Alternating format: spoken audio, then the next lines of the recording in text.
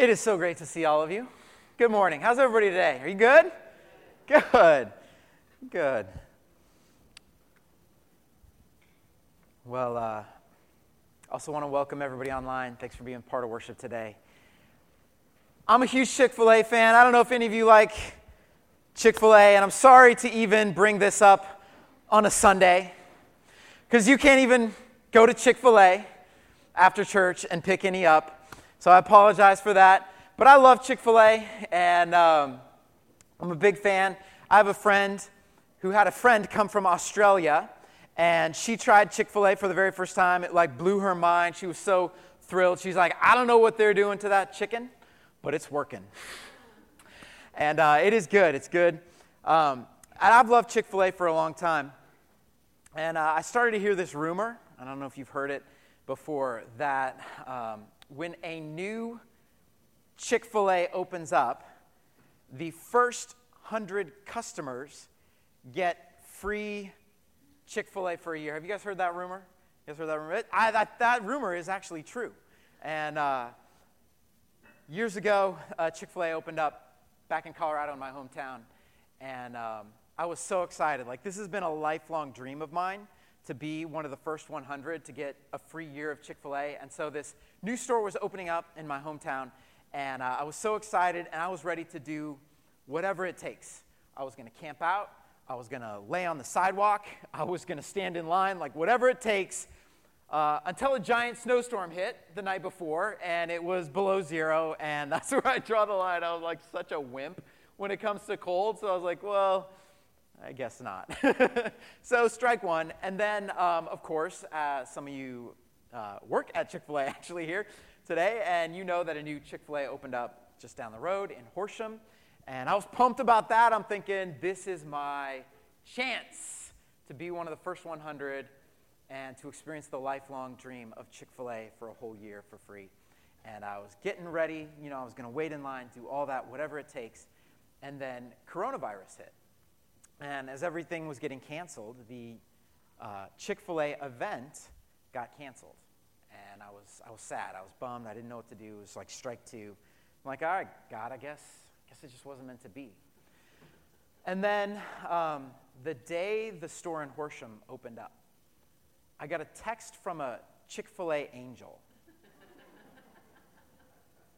And I woke up in the morning, and the text said, 7 o'clock should be good this morning. I'm like, good for what? I had no idea what that meant, but I wasn't about to wait around and find out, because it was 7:15 and Chick-fil-A was going to open up at 8 o'clock. So I'm like, I don't know if it's free chicken minis. I don't know what I'm getting into, but if it's Chick-fil-A and it's free, I'm there. So I quickly put on my clothes, kissed my family, ran out the door, got in my car, drove straight to Chick-fil-A, and I was the fourth car in line. Now, I have no idea why I'm there, but I'm in line. 8 o'clock, the store opens up, and they begin handing out a free year of Chick-fil-A to the first 100 customers. I don't know how that happened, but glory to God, I can chalk that off the bucket list, and a lifelong dream has been fulfilled. So why do I tell that story, besides making us all really hungry right now? The reason I tell this story is because there was no way I was going to ever earn that. I was not going to make it through the snowstorm. I was not going to be able to stay awake all night. There's no way I deserve that by any means. But it was an act of everyday grace from my Chick-fil-A angel. It was just an act of grace. Over the last few weeks, we've been talking about this idea of grace. Isn't grace amazing? That we are saved by grace. I couldn't earn it. I could never deserve it. But Jesus paid the price. And because of an act of faith in Jesus, we've received the greatest gift of all. And that's forgiveness of sins, and it's a brand new life with God in Jesus Christ. It's all by grace. It's His grace that saves us. But isn't it amazing grace doesn't end there? I heard somebody say that Christians consume grace at a far greater pace than even sinners. They said Chick-fil-A, oh my goodness. Oh.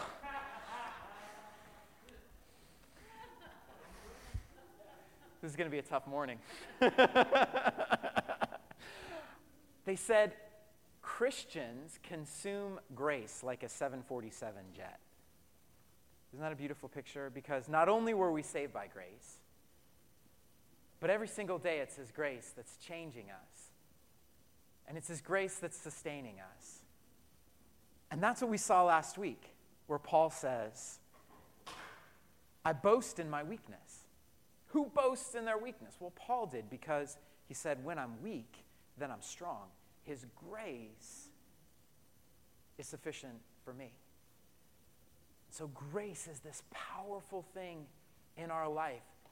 God's grace is with you. Do you understand that? His grace is with you. His grace is enough. Grace is this powerful, amazing thing in our life. But here's what's even crazier, that the story of grace doesn't end there. As Jesus said, freely you've received, freely give. And so grace isn't just something to receive. Grace is something we get to share with the world. And that's what I want to talk about today. How do we take this grace of God that we've received, and how do we begin to extend God's grace to the people around us? How do we channel the grace of God to the lives of people around us every single day? Because grace shouldn't end with us. Grace should continue on like a wave into the lives of people who are around us. And I was just thinking about this. There's without a doubt, I'm going to have an opportunity to show somebody grace every single day. You know what I'm saying? Without a doubt, you're going to be in a situation that frustrates you or annoys you or that tests your patience. Every single day is an opportunity to show somebody grace. It could be your neighbor. It could be your brother or sister. It could be that coworker who has different political views than you. It could be the person that cuts you off in traffic. There is going to be an opportunity today where your ability to show God's grace is going to be tested. And how are you going to respond? There are people in our lives who are EGR.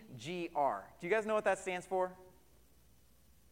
Extra grace required. Okay, don't elbow the person next to you. But you know what I'm talking about? There are people in our life who seem to push us to the limit, and they test our patience, and they are EGR. Extra grace required. You have a person like that in your life? Yeah, I do. Showing grace is not always easy.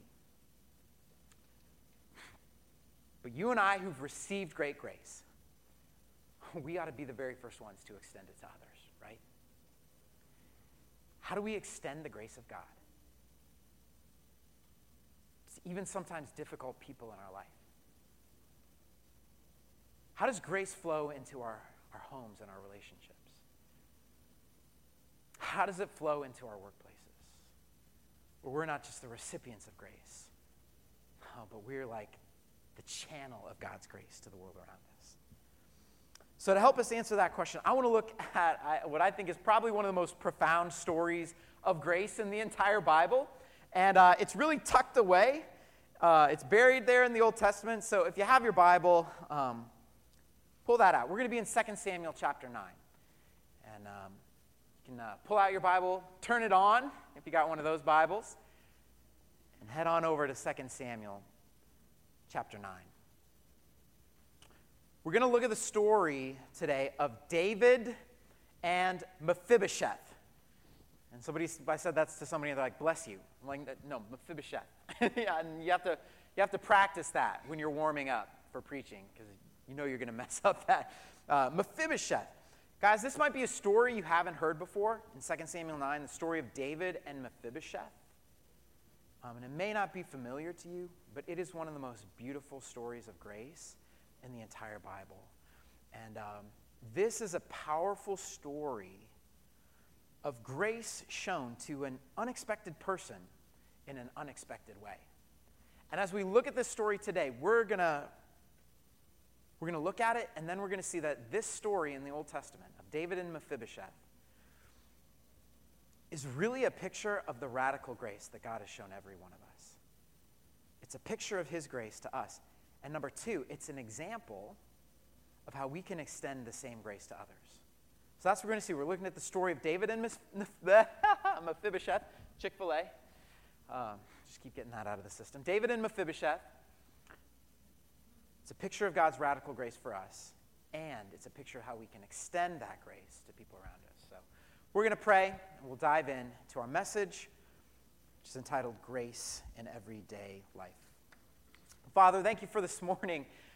Thank you that we can gather together in person, online, and we believe, like your word says, that the Spirit of glory and of grace rests upon us. And so we ask, God, that by your Spirit that you would open our eyes to the ocean of grace that is available to every one of us today. Oh, Lord, just show us, God, the riches of your grace. We are so unworthy. We're so undeserving. Help us today to be captured by your grace. I ask that in Jesus' name. Amen. All right, we're going to look at this story. It's the story of David and Mephibosheth. It's an amazing story of grace. It's found in 2 Samuel chapter 9. I want to give you a quick background to the story. There's a king in this story, and the king is King David. David has grown rich. He's powerful. He's winning victories. He has secured the throne. This is King David, right? He now has established the throne over Israel as Israel's second king. Okay, who was the first king? You can say it through the mask if you need to. Saul, right. Now, in those days, the kingship went from the father to the son, right? And so kingship was to pass from Saul to his son, Jonathan, to one of Jonathan's sons who was named Mephibosheth. But that's not how the story goes, is it? Because who's the second king? David. What happened? Saul and Jonathan are fighting a battle. And Saul and Jonathan die. David is clearly the one who's rising up to take the throne. And Mephibosheth is just a little boy at the time, not really ready to take the throne. Like Zeke, maybe. Not quite ready. Someday. Mephibosheth is just a boy. And so the nurse grabs Mephibosheth. The nurse is taking care of this future king. Grabs Mephibosheth. They run for their lives. She is in such a panic. She's moving so quickly, she drops Mephibosheth. He lands on his feet. He cripples his feet because of the fall, and he's going to be crippled for the rest of his life. Why is Mephibosheth running for his life? Because he is the living heir of the king, the first king of Israel, isn't he? And in those days, David's rising up. He's taken the throne. In those days, what did a king do to any rival to his throne? Killed him. Yeah, that's right. It's like the Crown. It's a TV show. To quote Queen Elizabeth, one doesn't often meet a former king. Former kings are usually dead. And that's what everybody's thinking. David's coming to the throne. He's going to kill all his rivals. And yet, what does he do? This is the story of what David does. 2 Samuel 9, verse 1. King David asked, "Is there anyone still left of the house of Saul to whom I can show kindness for Jonathan's sake?" Is there anyone in Saul's house, the previous king, that I can show kindness to for Jonathan's sake? Jonathan is the king's son. David and Jonathan grew up together. They're like brothers. They're best buds, right? And Jonathan's the king's son, and yet he has the insight to realize that he's not going to be the king someday. David is actually going to be the one to be the king. But because they're so close, because they're tight, they say, we don't want the crown to come between us. And so they make a pact like brothers do, and they say, this crown is never going to come between us. We are always going to protect each other. We're always going to preserve each other. And David and Jonathan make this pact. Of course, Jonathan dies. David becomes king. He establishes the crown, and the very first thing David's thinking is there anyone I can show kindness to for Jonathan's sake? We made this pact. I'm going to keep that promise. Is there somebody for Jonathan's sake in his family that I can show kindness to? And so he asks the question, and they do some research. Collect some data. And they bring in a guy named Ziba. Verse 2. Now there was a servant of Saul's household named Ziba. They summoned him to appear before David, and the king said to him, "Are you Ziba?" "At your service," he replied. The king asked, "Is there no one still alive from the house of Saul to whom I can show God's kindness?" Remember, any other king would have wanted any rival dead. And David's saying, is there anyone from the house of Saul to whom I can show whose kindness? God's kindness. David wants to show, isn't this beautiful? God's kindness. Somebody else. Not just kindness in general, but he's like, is there anyone I can show God's kindness to? Is there anyone I can show God's grace? And Ziba answered the king, there's still a son of Jonathan. He's lame in both feet. You can kind of read between the lines there what Ziba's saying. He's like, there is a son, yes. He's lame. David, he's not the kind of person you want walking around your throne room. He's lame. He's not exactly a picture of strength. He's not exactly the person you would want in your presence, in your house. David, are you sure this isn't really someone you want around? That's kind of what he's saying. And yet David's response really is mind-blowing. Verse 4, where is he? The king asked. He doesn't even pause on this whole he's lame in both feet. He just says, where is he? And Ziba answers, he's at the house of Machir, son of Ammiel, in Lo-debar. Where is he? He looks right past his condition. He looks right past his disability. He sees none of that. He sees a promise he's made to Jonathan. He sees love for Jonathan and a commitment and faithfulness. And I think today we need to understand, if we're going to understand this story, that this decision is made not based on anything that this boy could ever offer. He has nothing to offer. He has nothing to give. He can't even walk. He probably can't even move without help. He brings nothing. There's nothing he could be proud of in the presence of a king. He can't walk. He's living in a place called Lo-debar.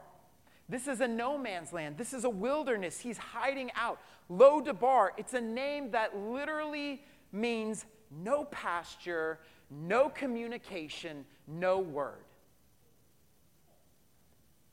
And yet a king's word goes out, doesn't it? And it meets him in Lo-debar. That's grace. And it's the heart of a king that wants to show faithfulness and covenant love for the sake of Jonathan. So let's pick it up in verse 5. So King David had him brought in from Lo-debar, from the house of Machir, son of Ammiel. And when Mephibosheth, son of Jonathan, the son of Saul, came to David, he bowed down to pay him honor. And David says, Mephibosheth, at your service, he replied. Don't be afraid, David to him. Can I just interrupt and just mention that Mephibosheth was afraid? He had been living in fear of David his entire life, and here he is right in the presence of the king. And yet the king's first word to him is Mephibosheth. He speaks his name, and then he says those powerful words, "Don't be afraid." And he begins to describe the transformation that's going to start to take place in his life. Doesn't grace begin to transform our life in a powerful way? Listen to this. I love what David says. He says, "Surely I will show you kindness for the sake of your father Jonathan." It's nothing you've done. It's for the sake of Jonathan. "I will restore to you all the land that belonged to your grandfather Saul, and you'll always eat at my table." And Mephibosheth, he's overwhelmed. He bows down and he says, "What's your servant? You should notice. A dead dog like me." I'm overwhelmed, David. Why would you do this? It makes no sense. Why would you care about me, David? And what the scripture tells us here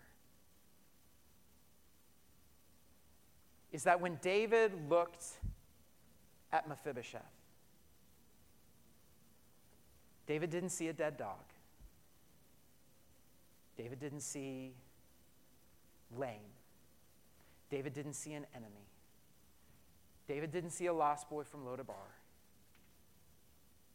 When David looked at Mephibosheth, David saw a son of Jonathan. He saw Jonathan's son. And for his covenant love to Jonathan and his faithfulness to that promise,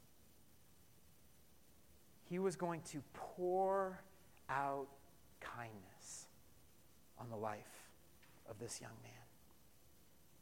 For Jonathan's sake, he says, "I will shower my love upon you." And it was an overwhelming expression of grace. And in that moment, everything changes. Verse 9. The king summoned Ziba, Saul's steward, and said to him, "I've given your master's grandson everything that belonged to Saul and his family. You and your sons and your servants are to farm the land for him and bring in the crops so that your master's grandson may be provided for. And Mephibosheth, grandson of your master, will always eat at my table." Ziba had 15 sons and 20 servants. Then Ziba said to the king, "Your servant will do whatever my lord the king commands his servant to do." So Mephibosheth ate at David's table like one of the king's sons. He ate at the table like one of the king's sons. And Mephibosheth lived in Jerusalem because he always ate at the king's table. He was lame in both feet. Can you imagine the king saying, "Everything you've lost, I'm going to begin to restore"? You're like the son of Jonathan. You're going to be like a son to me. You're going to sit at my table. You're going to be a part of my family. And you imagine the family coming together, and here comes Mephibosheth. And as one person put it, and the tablecloth covered his feet. Isn't that a beautiful picture of grace? It's an amazing picture of grace. And what we see in this story is that it's actually a picture of God's grace for every one of us. And that's my first application today, is this is a picture of God's radical grace for every one of us in this room. We all need grace. We're all in massive, massive need of grace. For any one of us to stand in the presence of God. I mean, imagine in the presence of God, the King of Kings and the Lord of Lords. What could any of us point to that would make us worthy of his love? What could any of us point to that would say, "I'm deserving of your grace"? We have nothing. There is nothing. The Bible says all of us have sinned. We've all fallen short of the glory of God.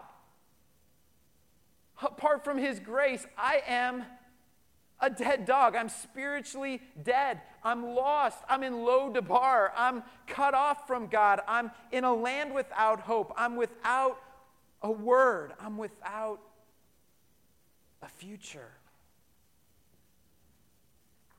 And then the Bible introduces this idea of grace. See, any of us before the glory of God, who could say, I deserve this? I couldn't.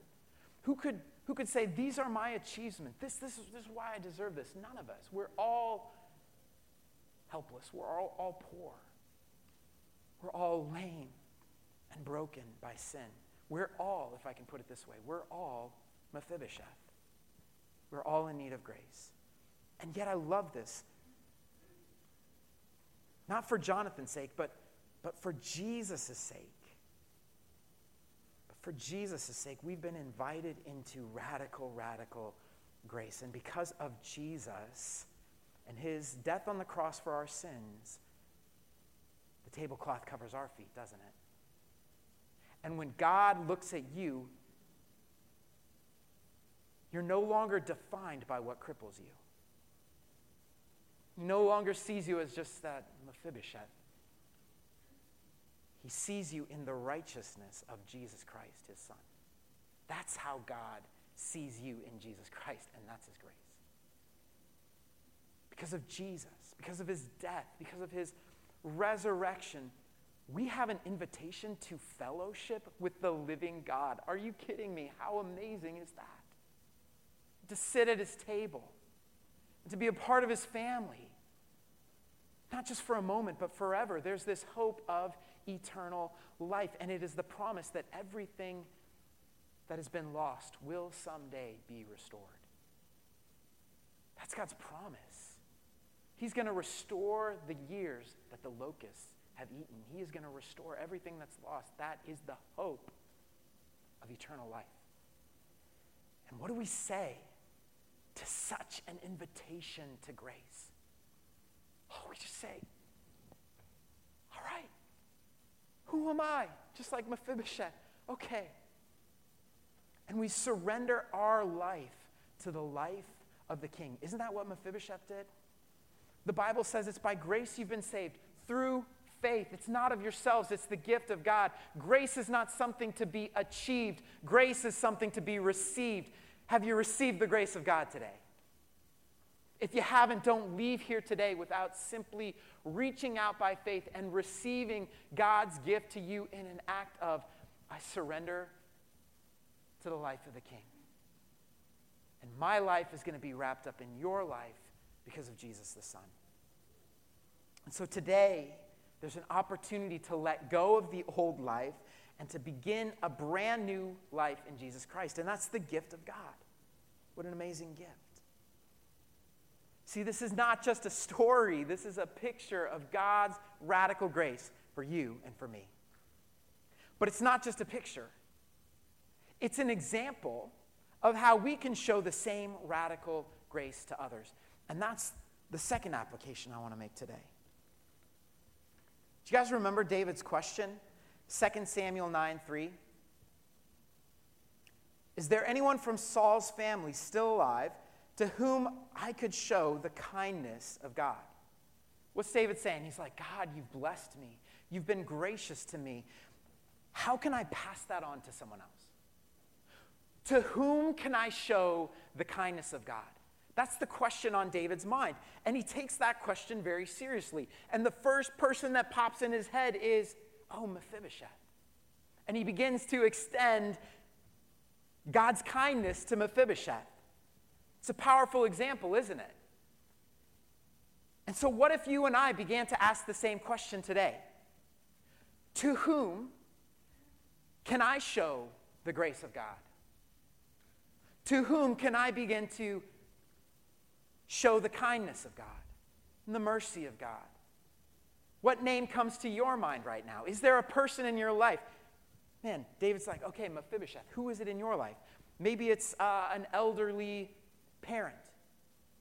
And what you're thinking right now is grace. Man, that means being with him, being with her, showing her grace through this season. Maybe it's a child, making the same mistakes over and over again, and it's the grace to say, we're going to grow through this season together. And maybe it's not getting as impatient. Maybe you have someone in your life that's extra grace required that is very difficult, hard to get along with, and what if this week, instead of getting frustrated or annoyed, what if we began to allow the grace of God to flow through us into that person's life? To whom can I show the grace of God? Tim Keller, he's a pastor in New York City. He tells a story about a woman who started attending his church. And as pastors go, when somebody starts attending, you hear their story. And she began to tell her story. And as she tells it to Tim Keller, she says, she was at work and she made an awful mistake. It's the kind of mistake that you get fired for. And she was fully expecting her boss to come in and to fire her. And interestingly enough, instead of firing her, her boss chose to take the blame. Grace. She was so confused by why he would do that. She began to press him. Why would you do this? Why would you do this? Why would you do this? Finally, he gave in and he said, I did it because I'm a Christian. And at the center of my faith is a guy named Jesus who died on the cross, who took all the blame for my sins. That was it. She wasn't a Christian. She wasn't a churchgoer. Very next Sunday, she was at church. Isn't that the power of grace? Grace is so powerful. See, grace isn't just something we receive. Grace is something we share with others. It's what King David does with Mephibosheth. So the question that I'm sitting with here at the end is just, is there someone in your life to whom you can show unmerited favor and kindness? What's the person that comes to your mind? What's the name? Lock it in and begin to live it out. It's grace in everyday life. Think about our story today. We're wrapping up. David owes nothing to Mephibosheth. Any other king would have wanted Mephibosheth dead. Yet David just goes, how can I show him grace? It makes no sense. It defies all reason and logic. And that's what grace does. Such a picture of grace for every one of us, right, who are so undeserved and yet so loved by God. And that's just Jesus. So I want to encourage you today, trust Jesus, be amazed by his grace, but it doesn't stop there. How do we channel the grace of God to the people around us? Because just like the story I told about Tim Keller, when we take the grace of God and we show it to another person, they get a glimpse of the grace of God for their life. And that's what's so cool when we show grace to others. It's tangible kingdom. And so I challenge you today, ask the question David asked. To whom can I show the grace of God? This isn't just an idea. This is a way of life. And what's so cool is when we make grace a part of our everyday lives, not only does it change our life, but we get to be a part of changing other people's lives too. That's the power of grace. Let me pray, and we'll close in worship. Father, thank you for this morning, and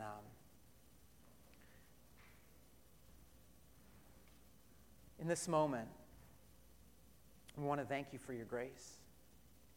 We don't deserve it. We are unworthy. Before your presence, God, and your glory and your majesty, who am I? Who are we, Lord, to be so deserving? And yet, because of Jesus, you've poured out kindness and grace on every one of our lives. And I just pray today that we would be amazed once again by grace. I pray for anyone who hasn't received your grace. To not worry about achieving it, but to simply receive it today by grace as a gift. Lord, we surrender our lives to the King of glory. And I pray that you'll help us in difficult situations with hard people. Lord, give us the strength by your grace to show the same grace to those around us. And I pray that through that, we would be able to see your kingdom expand. We pray that we would see lives changed. And we ask that in Jesus' name. And everybody said, amen.